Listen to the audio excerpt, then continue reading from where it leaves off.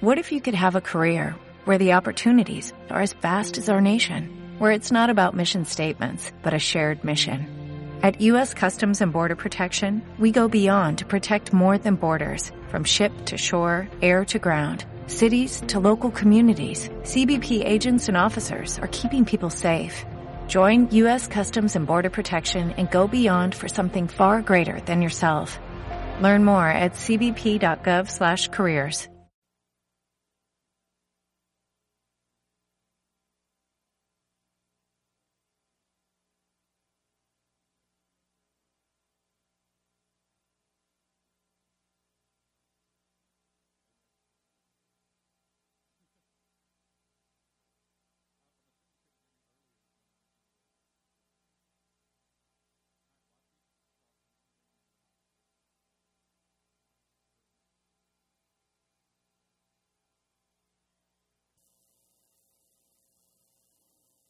Is this better?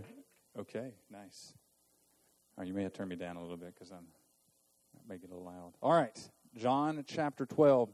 Sorry about all the mic problems, but John 12, we're going to be starting now the week of the crucifixion of Jesus. And so this is Passover is quickly approaching. And we're now going to spend literally the second half of John, the remainder of the book of John through chapter 21. Predominantly just in this last week. And so there's going to be a lot of time, even as it relates to the very last evening and up to the crucifixion itself. And so a 24-hour period is going to be a large portion of where we're going to spend our time. But as we look today, I want us to be able to examine and navigate through the narrative where Jesus is now going to be back and having a dinner. And in this, there's going to be some hearts that are going to be exposed. And for this, I think there's some things that you and I can learn from this particular passage about our hearts. You're going to see lavish display of worship. But at the same time, you're going to see self-centeredness and a self-serving type of desire. And the reality is that we can look at that and be like, characteristically, is this us? Are we similar to Judas, as we'll read and have described before us? And probably predominantly no. But here's the reality: is that we're not we're not on like either ends of the spectrum. At various times in our lives, we can be at any portion of that spectrum, and so there can be times where individuals can say, "Man, I thought this particular, even in my own heart and life, where I'm sitting in services and I'm worshiping, I'm listening to the Word of God being preached. If my heart's not been prepared, I'm not desiring to come and bring and provide worship to God to learn His Word. I can walk out of a venue, I can walk out of an evening and go, man, that just didn't connect with me today. And the reality is, but then somebody that sits literally right next to you can be like, man, that was so amazing. That's right where I needed to be. And so how does that happen? And I think how that happens is motivations of our heart. What are we really out to accomplish? What are we out for that particular day? What are we desirous to see? What do we desire to know? Are we at a particular time to love God, to know God, to worship God? And so motivations to follow Jesus. And today I want us to look at 4 different types of motivators that's going to be just coming out of this particular passage. And just like the song we just sang, that High King of Heaven, that desires to be able to follow Jesus, and He be first in my heart, right? And that I treasure Thou art, that we just sang. And so how do we keep Jesus first in our hearts? And how do we begin to examine ourselves if He is not? And so the passage that we just studied in our scripture readings, and a means to help that, we begin to examine and begin to identify where our money is going. How do we begin to, in a tangible way, if you give me your, whatever it is, your calendar that you keep your schedule of events and your finances, others, even people who aren't Christians, could be able to say, hey, I can give you a breakdown of where you're spending your time and where you're spending your money and see and determine whether or not that's an indicator where your heart is, right? And so that can be a reality for individuals who like sports or be able to do like a variety of things, and there's nothing wrong with desiring sports. But I can say this, though, if you're so big on your football team that you buy season tickets for home games, away games, and those away games or those home games are going to remove you for almost an entire quarter of the year, and you're not going to be faithful to your local gathering and all the resources that went to be able to provide season tickets, the resources for tailgating, the resources that you're going to be buying at the game, the gas money and the travel and potentially the lodging, and then you're going to miss time. If somebody just says, hey, where's your focus during football season? I'm going to say, you're worshiping football. And you can disagree with that, and that's okay to disagree with that, but the reality is I would really provide serious caution, because the reality is that's where your time is, where your talents are being, that's where your treasure is. And so be mindful, be careful, be thoughtful. It would be helpful for us to be able to examine ourselves and see what is motivating us, even if our desires look like or appear to be following Jesus. You're going to see 4 categories here that I hope will be helpful, that each of them is going to be following Jesus in a different way. But there's going to be seriously different motivators for why they follow Jesus, right? So let's just dive into the text. So John chapter 12, 1 through 11. It says 6 days before the Passover, so we're just a few days out before Jesus will be the sacrificial lamb. It says, Jesus therefore came to Bethany, where Lazarus was, whom Jesus had raised from the dead. So they gave a dinner for him there. Martha served, and Lazarus was one of those reclining with him at table. Mary therefore took a pound of expensive ointment made from pure nard and anointed the feet of Jesus and wiped his feet with her hair. The house was filled with the fragrance of the perfume. But Judas Iscariot, one of his disciples, he who was about to betray him, said, why was this ointment not sold for 300 denarii and given to the poor? He said this not because he cared about the poor, but because he was a thief, and having charge of the money bag, he used to help himself to what was put into it. And Jesus said, leave her alone so that she may keep it for the day of my burial. For the poor you always have with you, but you do not always have me. When the large crowd of the Jews learned that Jesus was there, they came not only on account of him, but also to see Lazarus, whom he had raised from the dead. And so the chief priests made plans to put Lazarus to death as well, because on account of him, many of the Jews were going away and believing in Jesus. Father, I ask that you would help me this morning, help us this morning, that we would worship you in light of your word, worship you under your word. And we don't sit and judge or judgment above you and above your word, but we're underneath it, and you would speak to us, you would lead us, you would guide us. I pray you would help all of us, myself included, knowing that our hearts, Lord, are gravitate many times away from you, gravitate to the things of this world, and that, Lord, you would help us to be to examine ourselves carefully, and Lord, to see what many times may motivate us, even toward Christ in ways that might be self-centered and self-serving, Lord, and not desires to just simply for sheer worship of you. And so I pray that you would help us this morning to be able to see these categories. And Lord, I know there can be times where we in our past have seen this in all of us and at various points. And I pray that, Lord, you would help us. And not only for us to learn and to examine our hearts, but, Lord, for us to take this passage and help others to examine themselves and see where they're at, because your word is replete with examples of false converts. And so, Lord, I pray you would help us to be faithful men and women that would take this knowledge, your information, your gospel, and be able to share that truth with others as well. We ask all this in Jesus' name. Amen. What we have here is a dinner that was provided for Jesus just a few days out from Passover. People were going to be making their way. Bethany is 2 miles east of this slope, east of Jerusalem, where the Passover feast was going to take place. The Passover was going to take place. The unleavened bread feast was going to be taking place. And so, as a result of this, people were coming, making their way there. Bethany would be on the road for Jericho. We're going to be a means of stopping there, and so going to be a large portion of people being just 2 miles from Jerusalem. People could be coming out from Jerusalem that have heard, that live in Jerusalem, that might be making their way outward to Bethany because it's not too far for them to traverse, because they've heard the stories of Lazarus. And we find ourselves here with a family giving dinner to Jesus in honor of him. It says, therefore, Jesus came. And so they gave a dinner for him in verse 2. And so you see there's a dinner to potentially honor Jesus. And we don't know the circumstances behind this, but ultimately, with the desire to want to kill Jesus, and after the resurrection of Lazarus, he may have made his way to Ephraim, away from that area pretty quickly. And so the family that Mary and Martha and Lazarus just felt humbled and desirous to want to love on Jesus and minister to Jesus and honor him for what he had done for them that he didn't have to do. He didn't have to raise Lazarus from the dead, but desired to maybe honor him in that particular time. And so maybe they haven't had a chance to really bless him and encourage him. And even if they had, they just simply love him and want to be able to minister to him.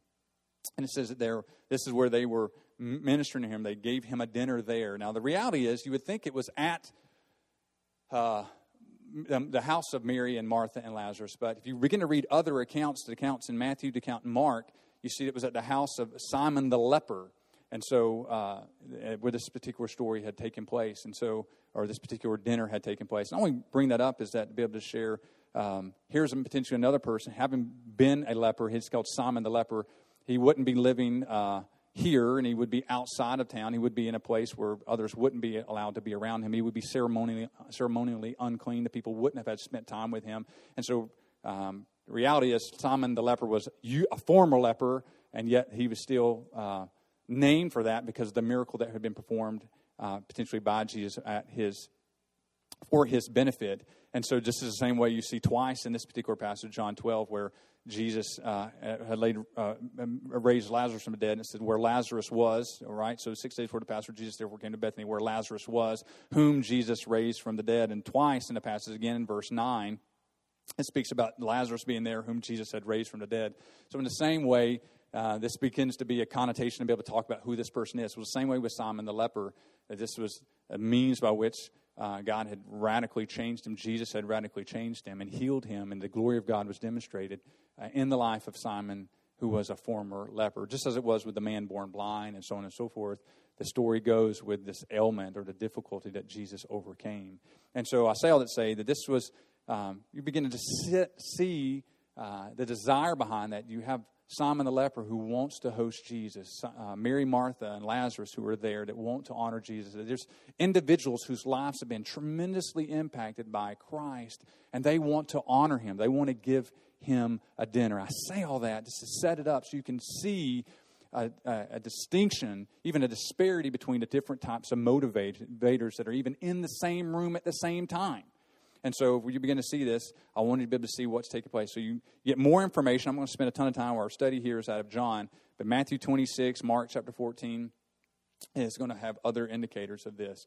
I will say this too, just to help you in case you begin to look at discrepancies. There's a very similar story, but this is at a Pharisee's house in Luke chapter 7 where a woman's going to anoint the feet of Jesus. And she was a prostitute and that was in town. And I don't want you to get that particular passage, which is distinct and different and separate from what's taking place here with Mary and the anointing Jesus here just a few days out from the crucifixion. And so there is a different story in Luke chapter 7 that is similar, but it is not the same event. It was not at Simon the leper's house. It's not Mary this was taking place.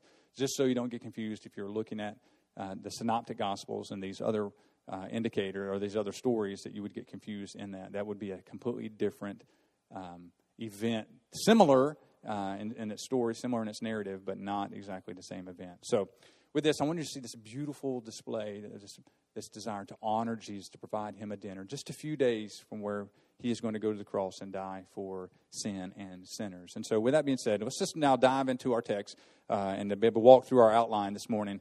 4 motivations to follow Jesus. 4 motivations or motivators, right? If we begin to look at our hearts, what were ways that we would be motivated to follow Jesus, to interact, be a disciple of Jesus, to want to be in Jesus' presence. The first would be worship. First would be worship, and this is exactly where we find ourselves in the context of this particular passage. In just a few days, they are all together providing dinner for him. And it says, so they, being Mary and Martha and Lazarus and Simon the leper, not being referenced here, but it is in the other passages, is providing a dinner for Jesus there in Bethany, in the area where Lazarus, Mary, and Martha lived, where Simon the leper lived. And it says, Martha served, and Lazarus was one of those reclining with him at table. One of the things I want you to be able to see is that if you begin to look at worship, one of the ways you can worship God is through your service. I know many times Martha gets a kind of a bad rap, right? That ultimately, and you go back to Luke chapter 10, where Mary was at the feet of Jesus and was was learning from him, was listening to the very word that he was taught, being the word incarnate and teaching the inspired word. It came directly from God, the mouth of God on the planet, the Lord Jesus Christ. And Mary was at his feet. Remember the story? And so then Martha comes up to Jesus and says that Jesus basically needs to put Mary in her place, that I'm serving and I'm distracted by all this serving, and you need to tell Mary to come help me. And then Jesus says that she's chosen the better portion, right? She's chosen what's actually right, and he's not going to take that from her. And so in that, many times she gets typecast as just a busybody and is not desirous maybe to be in the Word or those type of things. And the simplest thing that was taught in that particular passage is just the priority of the Word over serving, or even the priority of the Word in serving. And that is that ultimately, as you look at the Word of God, you can do a lot of service. We were talking about this morning in our small group, as Pastor Tim was leading us, that you can do a lot of good deeds, you got a lot of good service, but it's not tied to the Word in essence, and it's not tied to gospel sharing and gospel extending and expansion, or the kingdom's extending and expansion through the gospel teaching. And so ultimately, you can serve and not worship God. But then there is a completely appropriate place, as we'll see in this particular passage, that desires to honor God, to honor the Word, and that you can serve in a manner that would be pleasing to God. And so this is where you see Martha here, that Martha served a dinner for him there because why? They wanted to honor the Lord Jesus. The reality is that there are needs within the body. There are desires that are in the body. There's things that need to be accomplished, and there's room for service. It was neat just to see tonight a variety of new individuals leading worship with us, leading us in song, and there's opportunities to serve, right? And there's real, genuine places to serve. Now, at the same time as we're going to study through this, and my heart and those who led us this morning, you who are serving a variety of areas in our church, that we have to be cautious of what the motivators for our service is, and is it genuinely to worship God? But clearly there's a role for serving the Lord that is motivated by sheer worship, right? There can be service areas where you can serve the Lord, I can serve the Lord in a variety of gift mixes that He's placed within the church, the way He's, by the grace of God, He's given us abilities and talents and treasures, that we can serve the Lord together and be able to do that in a manner that is genuine worship, right? And so this is where I want us to be able to see. You see Martha serving the Lord Jesus' table with a desire to honor Him by providing a dinner for Him there. So one of the motivators is worship. You see it in service, and you also see worship not only in service, but in sacrifice. In verse 3, so you saw Mary in serving. Verse 3, you see therefore, or Martha in serving. Now in verse 3, you see Mary. Mary therefore took a pound of expensive ointment made from pure nard, anointed the feet of Jesus, and wiped His feet with her hair. And the house was filled with the fragrance of the perfume. And you're going to see just a lavish display of sacrifice that was provided here. Nard was an ointment that was going to be used as a plant that grew in India. So you got a good distance that had to be brought, had to be traversed. The ointment that would be coming from this particular plant that would need to be processed. And then it was you'll see in an alabaster flask, which was, you'll see in the previous, the other passages, the other accounts, Matthew 26, Mark 14. And so it says that flask had been broken, and so the whole ointment of that had been used. It says a pound, and so it's not like a pound like we have as far as 16 ounces. And it's probably 11.5 to 12 ounces, but that's still a lot of ointment, a lot of perfume that would be displayed and would be used all at once. So much so that it says the whole house was filled with this fragrance of this perfume. You think, well, okay, it was just some perfume. But the reality is the cost behind it. And you see that in verses 4 through 6 where Judas gets a little upset. And he says, why was this, verse 5, ointment not sold for 300 denarii and given to the poor? And so you begin to think a denarii is a common day labor, a day laborer's wages for one day. And so basically when you think about Sabbath days and a variety of other things, you're looking at pretty much an entire year's worth of salary. So you think about that, just trying to help us to think, what could that be in modern day times? Now, we know from biblical texts, they would work 12-hour days, and probably would work 6 days a week. And so, but if you just take just a minimum wage here, so $7.25 in the state of Georgia for a full week, let's just not even do 6 days, just do 5 days, 40-hour work week, you're looking at about $15,000, just minimum wage, normal day laborers' wages 40-hour work week. For a modern time for us to be able to look at it, you're looking at about $15,000. If they were to work the full 60-hour work week and add the other, add the 60 hours rather than 40 hours, you're looking at $26,000. So basically, a one-time gift, lavish gift of ointment for $15,000 to $26,000 in modern equivalency that was going to be used simply to anoint Jesus, to wash, to pour it on his head, it says in the other gospel accounts, to wipe his feet, and then to loosen her hair, which would be shameful to do, and to wipe his feet with her hair. She could have used a cloth to wire her hair. I think, and you begin to look at times that the Bible would begin to describe as far as modesty. The Bible would describe as far as how they would, their heads being covered and a variety of things. It's just a sheer demonstration that one of the most prized possessions, one of the things that's most removed from the dirt of this world, where they didn't have shoes and they walked on sandals and dirty streets as far as that weren't paved and had clean sidewalks, that ultimately this is the most cleanest portion probably of her body, the most preserved section of there that was kept away from the things of this world. It was covered many times, and as a result of that, she loosens her hair and honors the Lord with this lavish display of worship, right? And this is the picture for us. The question for us is that, do we selflessly give in that type of way to the things of God, right? Do we see the worth of Jesus in such a fashion that we look for ways that we can sacrifice to Him in that way, whether through, and we look for ways to worship Him, whether in service or in sacrifice. We can use the very talents that God has given us as far as areas of service. We look for treasures that God has given us as far as sacrifice, and to be able to use our time for the Lord. And both of these, that they wanted to intentionally host Jesus and honor Jesus with this dinner. Be able to use the most common things to make it a lavish display of worship. And I think many times for us, we completely overlook the common ways that we can honor the Lord. The Bible would tell us, and I think it's important that we see this, the Bible would tell us that we can give glory to God in the most mundane things, whether we eat or we drink, give glory to God.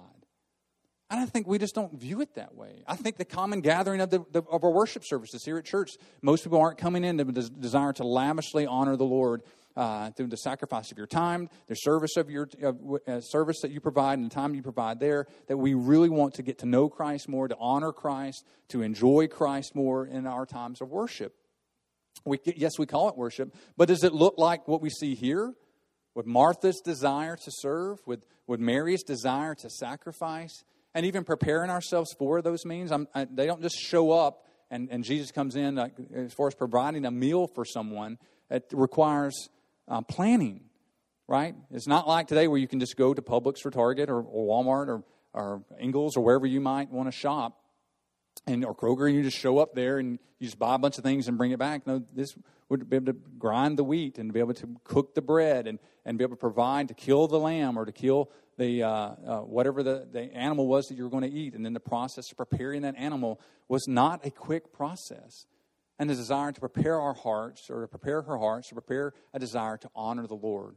I think in the same way as far as us, and a whole host of means, if you just even look at the times that we gather together, that how many of us were preparing ourselves, we're preparing our family, preparing our homes for the gathering this morning. And we're going to study the Word of God together. Let's read the passage. Let's answer some questions. Let's talk about this. Let's navigate. Let's make sure we get to bed on time. Or are we so cluttered with the things of this world that we're barely making it here, and we arrive here exhausted and tired and distracted, and then wonder why we're not getting more out of our worship services? I know, and you say, well, how do you know that? I can be guilty of that as well.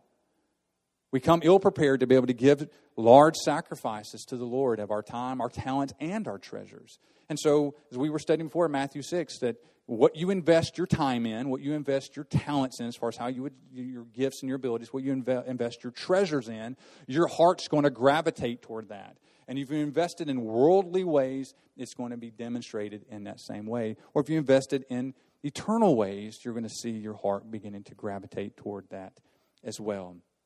And so you see this lavish display, $15,000 worth of ointment spilled out on Jesus. And so the reality in this is that it was a means of honoring the Lord. Now, do we know that in this passage and other passages that Mary knew that Jesus was going to go to the cross and was going to die. I mean, he clearly told people that this was going to be the case. He had warned the disciples this was going to be the case. But did she know? We don't know. Very much it could have been like Caiaphas' prophecy, as we studied last week, that yes, he said one thing, he did one thing, and God had a different meaning for it. Sure, that can happen. And this could have been the case here. But we do know that Jesus, when Mary was criticized, and we'll talk more about that in just a moment, but when Mary was criticized, verse 7 and verse 8 begins to help us to see that regardless if she knew it or not, Jesus intended for that to be. The means of her sacrifice was preparing him for his burial. That's what you see in verse 7. Jesus said, "Leave her alone so that she may keep it for the day of my burial. For the poor you always have with you, but you do not always have me." Right? You're going to have opportunities to do good works for people. There's provisions that the Bible had made for the poor. So there's nothing wrong with saying do good works for the poor, minister to the poor. The Bible had given commands of ministering to the poor. But the intent Jesus was communicating here is that ultimately, even when you desire to do things for the poor, there needs to be a motivation of doing those things for the glory of God, right? In obedience and loving obedience to God the Father. And so Jesus is communicating here, you're not always going to have God incarnate with you. And it's always a good thing that we would worship God. And so here in this particular point, you're saying, hey, you're going to have Judas, you're going to have the rest of your life to minister to the poor. But I'm going to the cross.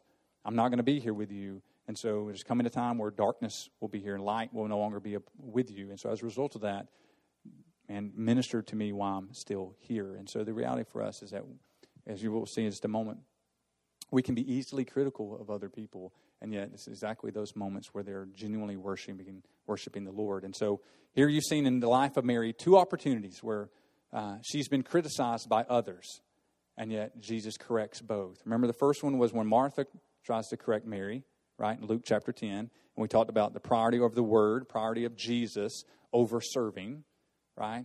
And so as a result of that, you see Jesus says, hey, I'm not going to take that away for her. And so you begin to see there should be a priority for the Lord Jesus, or also Jesus, the Bible calls Jesus the Word, right? So priority for the Word, a priority for Jesus in serving. And then here in this particular passage, you're going to see the priority of the Word in sacrificial giving. Priority of the Word in sacrificial giving. Judas is going to say, hey, in sacrificially giving, you should be giving that to the poor. That's his criticism, right? Now we know that was a smokescreen, right? That wasn't really what was taking place here. But the reality is that are we doing it first and foremost, our service and our sacrifice for the Lord Jesus? Even if it is directed to the poor, even if it's directed to the church, even if it's directed in a variety of means, is it with the priority of the Word? And so what's our takeaway from that? Genuine worship should have a priority, whether in service or in sacrifice, being undergirded by the very Word of Jesus, the very Word of God. Let me say it again. So our worship and our service, priority of the Word in our serving and in our sacrificial giving should take precedence over those events. And I'm telling you, we can be a people, we can have a generation of people at our particular time, especially our culture, that's quick to serve and just find me a place where I can get plugged in. And be quick to give without any thought to what the Word of God would commend and or command us to do. Command or command us to do. And we can actually do it to the detriment of our own soul and of the body of Christ. I can give you an example. Try to be careful here, but I want to give a real life example I don't think it's no longer in that type of aspect that we have here today. But can be a time where there was a woman in our church that was serving in I won't tell you what area, but was serving in a particular area. And she had gotten offended in a certain portion of some of the things that had happened with our church. And so as a result, she spent most of her time, predominantly much of her time, in the back serving the nursery. And so to look, you would think, man, she's such a servant. Man, she loves our baby. She loves our body. She loves the church. She must love the Lord. When really the motivator of her heart wasn't worship, wasn't genuine. I want to sacrifice so other people can come hear the preaching of the Word of God. I'm going to serve because I want to minister to these young children. I want to teach them the things of God. Her heart was wrong. There was offense in her heart. There was a discrepancy in her heart. And so I warn us by that is because even though she was serving and even though she was sacrificing of her time, the reality was she wasn't doing it in light of the priority of the Word of God. The Word of God was not informing and instructing her about her service. And quite the opposite. Her heart had shifted and had moved to a place where this was a means of her actually not worshiping God, but was bringing a distraction to her own soul and to the harmony of the body. I'm just telling you, it's real life situations that ultimately we can do right things, or at least for the appearance of it, and yet our heart may not be genuinely worshiping. Is that making sense?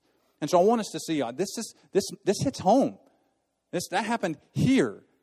It can happen with us. It can happen in me. It can happen to you or in you as well. And so we have to be looking at not just simply what we do, but the motivators behind that. And so for us, the priority of the Word should be what leads us in our serving. And the priority word should be what leads us in our sacrificing. And at times, others may criticize you, even though the Word of God would commend you, just like we see in the life of Mary. Right? Priority of the Word over serving. And Martha says she needs to be serving. And Jesus says, I'm not going to take that away from her. Priority of the Word in sacrificing. And Judas says, hey, she should have sold that and given that to the poor. And Jesus says, leave her alone. I want her to keep it for the day of my burial.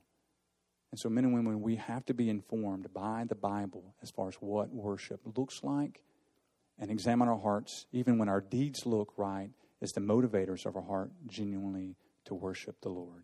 And that's what you see. The first motivator was of worship. The second motivator to follow in Jesus, and the remainder of the motivators aren't quite as positive. So I'm going to give you a heads up, just straight out of the text though.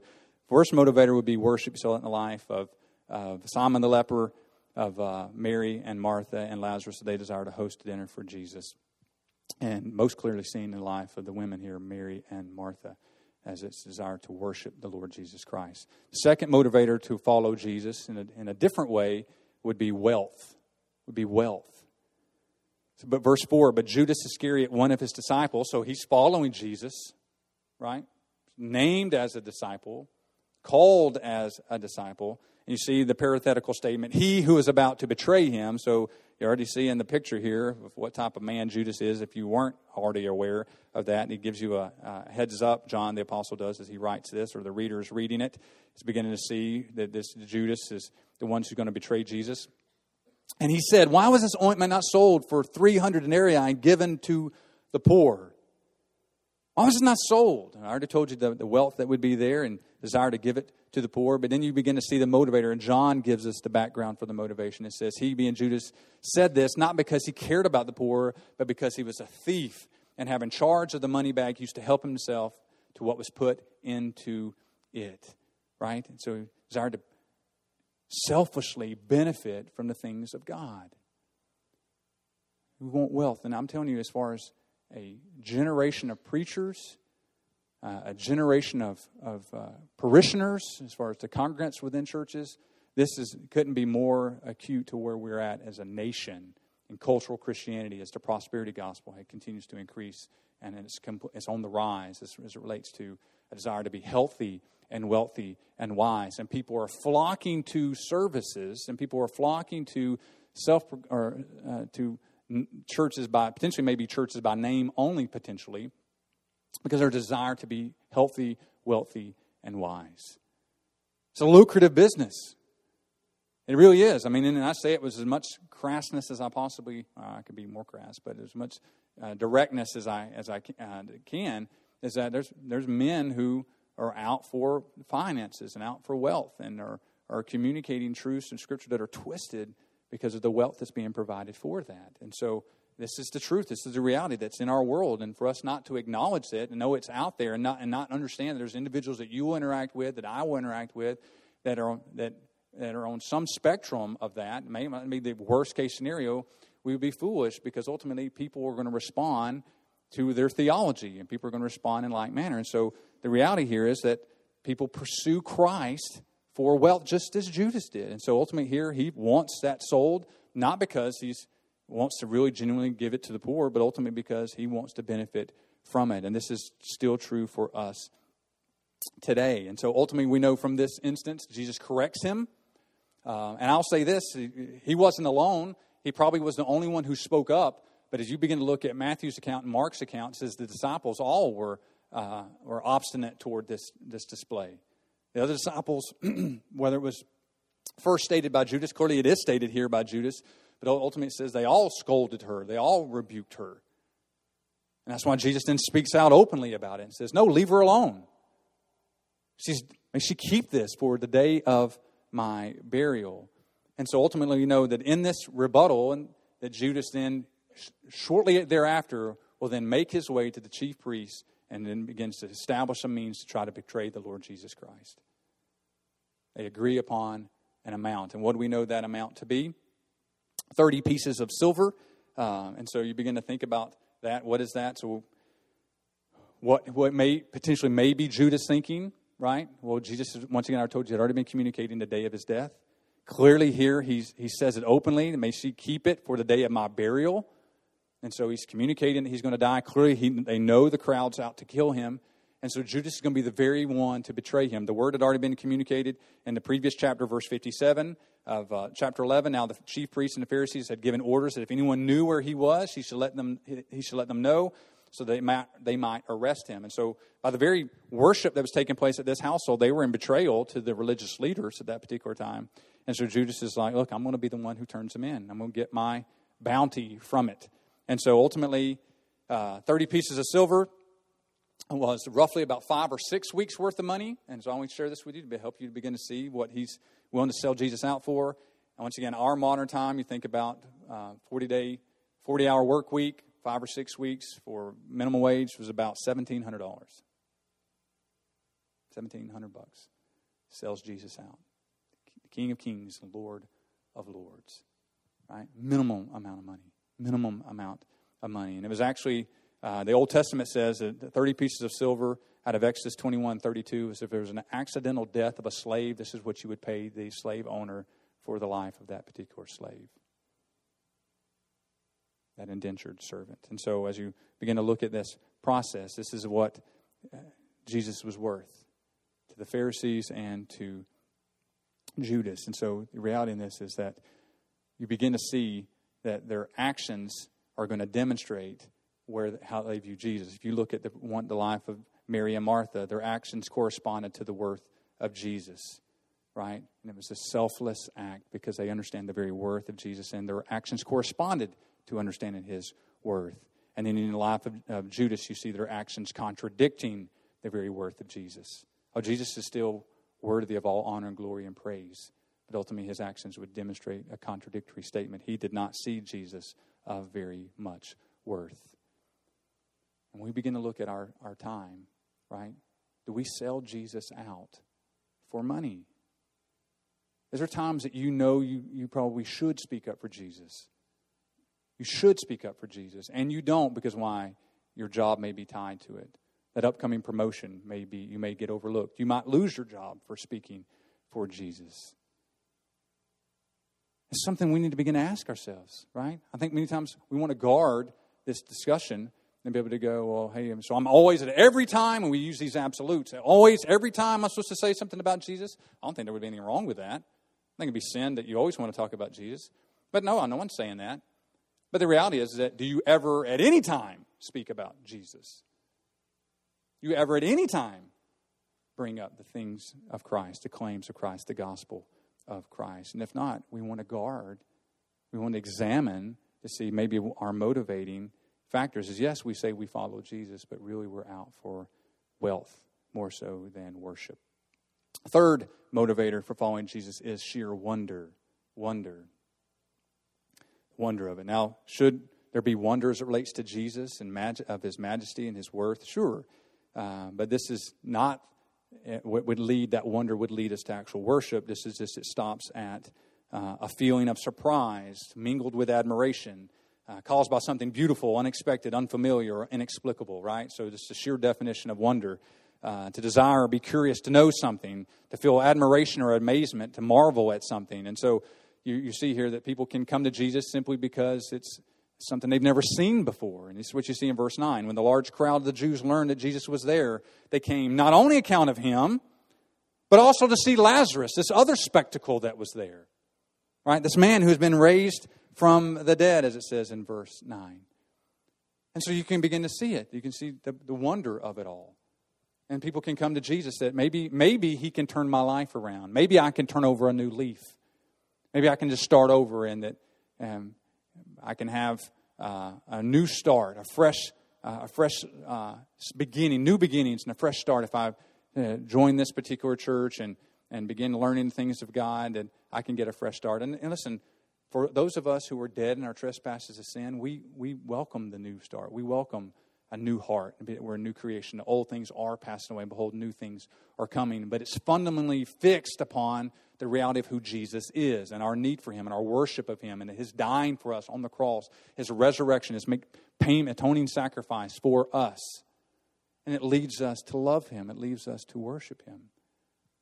And not simply just, I kind of just want to forget about the things in the past, and I don't have really real desire to want to know Christ or obey Christ or to love Christ. But if my life can be different, then man, I want to come check that out, and I wonder if that might not happen for me. And this is what you see here with the large crowds, that ultimately they desire for that to be the case. The next day, that large crowd in verse 12, the large crowd that had come to the feast heard that Jesus was coming to Jerusalem, right? And so what do they say? They took branches of palm trees and went out to meet Him, crying out, Hosanna, blessed is He who comes in the name of the Lord, even the King of Israel. They didn't quite understand what Jesus was coming there, right? For He's going to be our King. The same reason in John chapter 6 that we want Him to be King. Why they wanted to be King? He's going to give us all free bread. Man, it's a welfare system already tucked into place. Man, this is great. Show up with just a few things, and He'll bless that and make it amazing, and He can do phenomenal things when we won't be sick. Look at all the wonderful things, the wonder that is related to who Jesus is. And yet when Jesus began to preach truth about who He is in John 6, those hard sayings, the people didn't stick around. They didn't want that from Jesus. They wanted other things. They wanted the health, wealth, prosperity gospel, as we talked before. And so you see this large crowd as well, seeing that this King is coming in the name of the Lord. And so they desire that. And so you begin to see even verse 18 gives us some clues on that. The reason why the crowd went to meet Him was they heard that He had done this sign. And so once again, there's this desire to come to Jesus because the signs that He performs. But as you continue to read through John 12, and we're not going to be there today, you'll see at the very end that these are not individuals who are going to remain with Jesus long term. In verse 47, He says, if anyone hears my words and does not keep them, I do not judge him, for I did not come to judge the world, but to save the world. The one who rejects me and does not receive my words has a judge. The word that I have spoken will judge him on the last day. And so He's beginning to bring a distinction between those who say they want to follow Him, those who say they believe in Him, and actually those who actually are following Him, are genuine followers of Christ, genuine believers, genuine disciples, rather than those who are just wonder, are caught up in amazement and wonder of all that is related to and attracted to Jesus. I think, once again, that's not so far from reality for why people show up to churches, especially churches that are large and have a variety of different things. You can kind of show up and see these amazing edifices and look and just be like, man, they've got to be doing it right. There's plenty of money, and there's plenty of activities, and plenty of services, and plenty of things that we can be a part of. And how can a church this big be wrong? This immaculate be wrong? Have you ever been to a variety of Catholic churches and to see just the immaculate architecture and the expense that goes into these buildings, and you can have wonder behind it. You can have amazement behind it, just like you would the building of the Taj Mahal or any other of the wonders of the world, and just sheer amazement at what it is. And so you attach some kind of moral value to that simply because of the edifice, simply because of the structure, simply because of the organization in and of itself.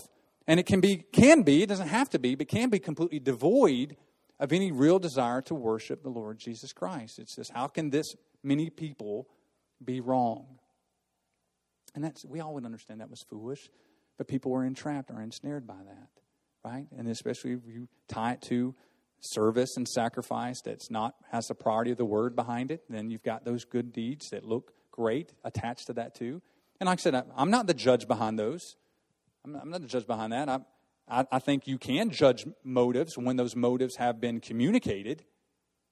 If you were to ask me or the Bible, All right, the motive had been given, right? Had been communicated, not just that we were judging motives, those motives that once stated, you can just declare whether those were right motives to follow Jesus.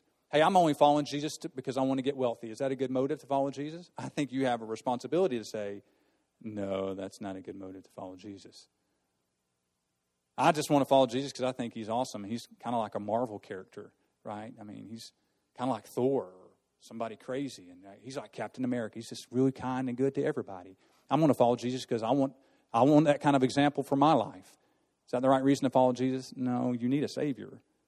You need somebody who's going to take your place. Otherwise, you're going to spend eternity separated from God forever in a place called hell. And so, when we're having conversations with people, we need to be trying to find out why they want the things that they want. Because as James 4 would tell us, it can cause factions and divisions and quarrels among us. Because our hearts are in our hearts we're adulterers and adulteresses, that we don't want the things of God, we want the things, if we don't want God, we want the things from God. And so we want to be able to look at this and navigate. And this passage helps us to see it.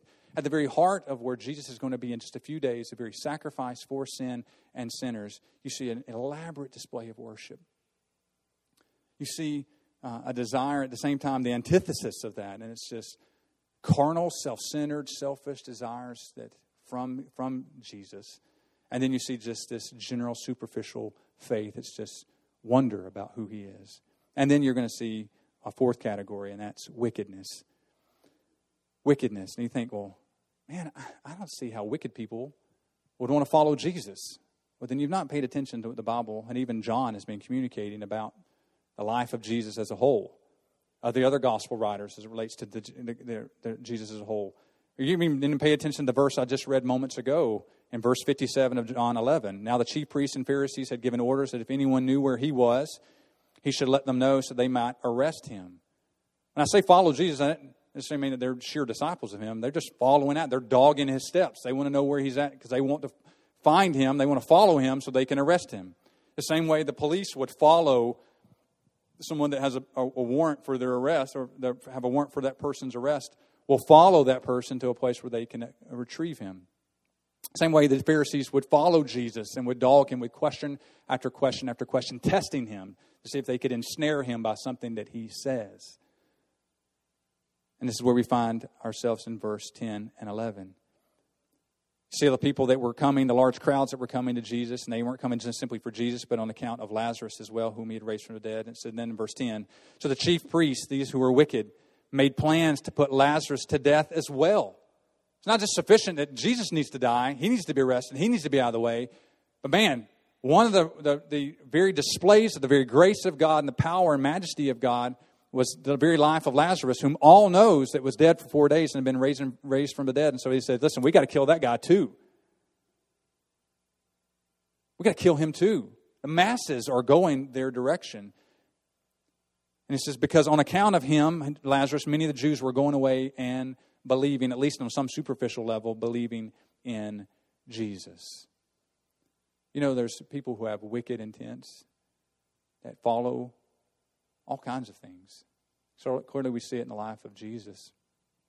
The Pharisees would follow him and they would dog him at every step of the way, right? Undermining him, leading the crowd to do so. And they'll eventually succeed in that when they eventually raise the fervency and the fever pitch of the crowd who 6 days prior or 5 days prior was crying out, Hosanna, Hosanna, blessed is he who comes in the name of the Lord, even the King of Israel, right? They're chanting this. They're declaring this. And then just a few days later, we'll be crying out, crucify him, crucify him. May his blood be on us and our children. And so the Pharisees will succeed, turning the hearts of the people, the superficial people who didn't quite understand who Jesus was, who a sheer wonder. Their wickedness will begin to turn it. Can I tell you there's individuals who follow the things of God, who follow faithful preachers of God simply because they want to undermine the teaching of Christ? Preachers who are faithful to the Scripture understand it's not a direct personal attack on us. We understand what is out there, but people will listen to sermons, study the Bible, simply with desire to undermine it, simply to explain away the miracles. A variety of criticisms that can be brought to demonstrate the supposed discrepancies in the Bible. You think, well, they don't believe. What do they matter? Because it's not enough that they don't believe. They want others not to believe. They want to suppress the truth. They want to bring others into the false understanding that they have. And so people will dog the Word of God. People will challenge the teaching of God. And they will challenge our teaching. They will challenge other men who desire to faithfully teach the word of truth to others. And so there's a motivation there that needs to be exposed. But there's a wickedness that relates to that ultimately I want to put not just Jesus to death, but any who would ascribe glory and praise and honor to Jesus. So it's not just enough Jesus needs to die. Now Lazarus needs to die as well. And did that change? No. They do kill Jesus. You think that would be sufficient, right? Was it sufficient? No. Shortly after Pentecost, the indwelling of the Holy Spirit falls upon the people, and 3,000 people end up getting saved. What do you see happening there in the days that follow? These same wicked religious leaders desire now to squelch out those followers as well. We killed Jesus, now we want to kill them as well. And you'll see the 12 and the other disciples that will follow Jesus be martyred and put to death. Because why? It's not enough that they want to destroy Jesus. They want to destroy anyone who would follow Jesus as well. And it's something that we need to be prepared about, knowing the motivations of people. There will be individuals who can ask you questions, and their desire isn't for you, and their desire isn't to love Jesus. Their desire is to undermine and squelch all aspects. And so you don't owe them an answer. You need to be mindful and be wise. That's why the Bible, when Jesus sends out the 12, says you be innocent as doves and wise as serpents. There's a reason why with Pontius Pilate Jesus opens his mouth, and with King Herod he does not. For us, we need to understand the motivations that follow. Now, once again, let me be clear, summarizing these, and we'll pray and we'll be done for this morning. Your intent is not to judge the motives without any information. Once again, these motivating factors are in us. They're in me. They're in you. And there can be a spectrum of any of these in my own life. There can be a time where I maybe want to reject the truths of God in a certain way. I can just have sheer wonder and don't spend time genuinely trying to study the Bible. I want to be lazy. There can be times where I desire wealth and health and prosperity. And there can be times where it's just sheer worship, a desire to honor the Lord. And so intent isn't to judge from a distance those motives. I think for us Christians, as we're having conversations with one another, we're having conversations with other Christians, we're having conversations with other people who say they're self-professing Christians, and you're interacting with them and things may come up, then you should ask more questions. What motivates you to serve? And they'll tell you what it is. Well, how does this line up with this? The same conversation that we had with the lady who was avoiding the worship service. Hey, it seems like you're here faithfully, but you're not coming into the gatherings. Can I ask why you're not coming into the gatherings? I just love to serve the children. That's great. You understand the Bible would also encourage you need to be in the worship service as well. There's a reality for that. It's the corporate gatherings in here, not back there. And so we think you need to be a part of this. And what motivates you to be there and not here? You don't have to judge the motive without knowing. But then once you know the motive, then you have every right to be able to say whether that's a proper motive, proper motivation or not, based on what the Scriptures already discussed. And so as we examine our own motives, you help to examine motives by asking questions, not believing the worst in people, asking open-ended questions, allowing them to tell you what those are. I think there is a reality for us to be able to look at what our motivating factors are. And as we've seen in this passage, 4 different types. One of worship, through service and sacrifice. One, desire for wealth, wonder, and wickedness. The reality for us is that there are motivating factors for us. What motivated you to be here this morning? Honestly, if you were to take just a moment. Were you just on the docket to serve? Guess I'll come in because I'm supposed to be here and they're expecting me to be here. Or was it genuine, I want to love the Lord. I want to serve God and His kingdom purposes. I want the Lord to be glorified. I want to help the body. I want to sacrifice my time and my talents and my treasures for the extending and expansion of God's kingdom. Genuine worship. And I want to worship, both in service and in sacrifice, even in song, which is most time predominantly what people think worship is. And so, I may not have a great voice, but man, I'm going to sing loud. Why? Because he was cheerful, the Bible says in James. He was cheerful among you, sing. Come on. Like that, right? If you're cheerful, the prerequisite to sing is that you have a song. And if the Lord Jesus Christ is our song, we have every right to sing with joy. Even if it's not good. As far as compared to the best singer. There's a desire to want to honor the Lord. Is there a desire here that in some way that it's karma? We've bought into karma and really we think, well, God won't bless me in my endeavors outside of here if I don't show up to service on Sunday. What goes around comes around. So if I'm not good, God's not going to be good to me. I can tell you there's still ways that works its way out in me. I have to go, no, that's not right. But just like Judas, there can be a desire for wealth. Not in the most crass sense, but in other ways. Or wonder. I just want to kind of see what's happening today.